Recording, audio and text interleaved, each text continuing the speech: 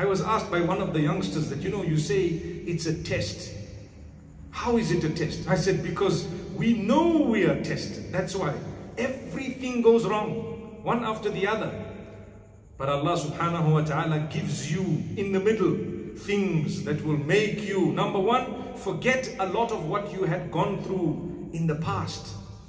If I were to ask you today, how many difficulties have you had 20 years ago? For those who are a little bit older, I think many of us would not be able to remember a lot of the difficulties in detail.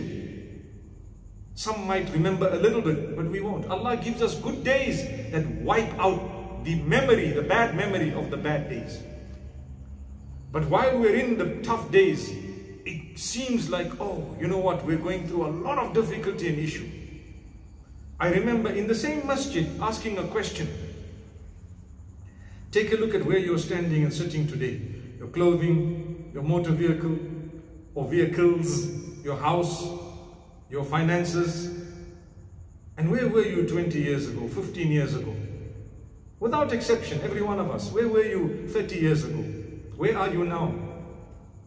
Have we not become relatively far greater and higher than we were 30 years ago, 40 perhaps, a little bit more, a little bit less? But we are complaining today much more than we did when we did not have anything.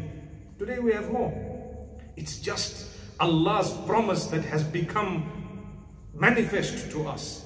And Allah, having made mention of our nature as human beings, being so truthful, meaning Allah being truthful in His words about us, that nothing will fill the stomach of man. You put in it one valley of gold, he wants another. You put in a second, he'll be complaining because he can't reach the third. That's Allah telling us that this is what man's nature is. Then Allah says the only time his mouth will be filled is with dust, with soil. When he's buried, everything is okay. But to that juncture, to that point, man thinks, no, he can do better than what he is doing. Yes, we could do better, but don't compromise your relationship with Allah.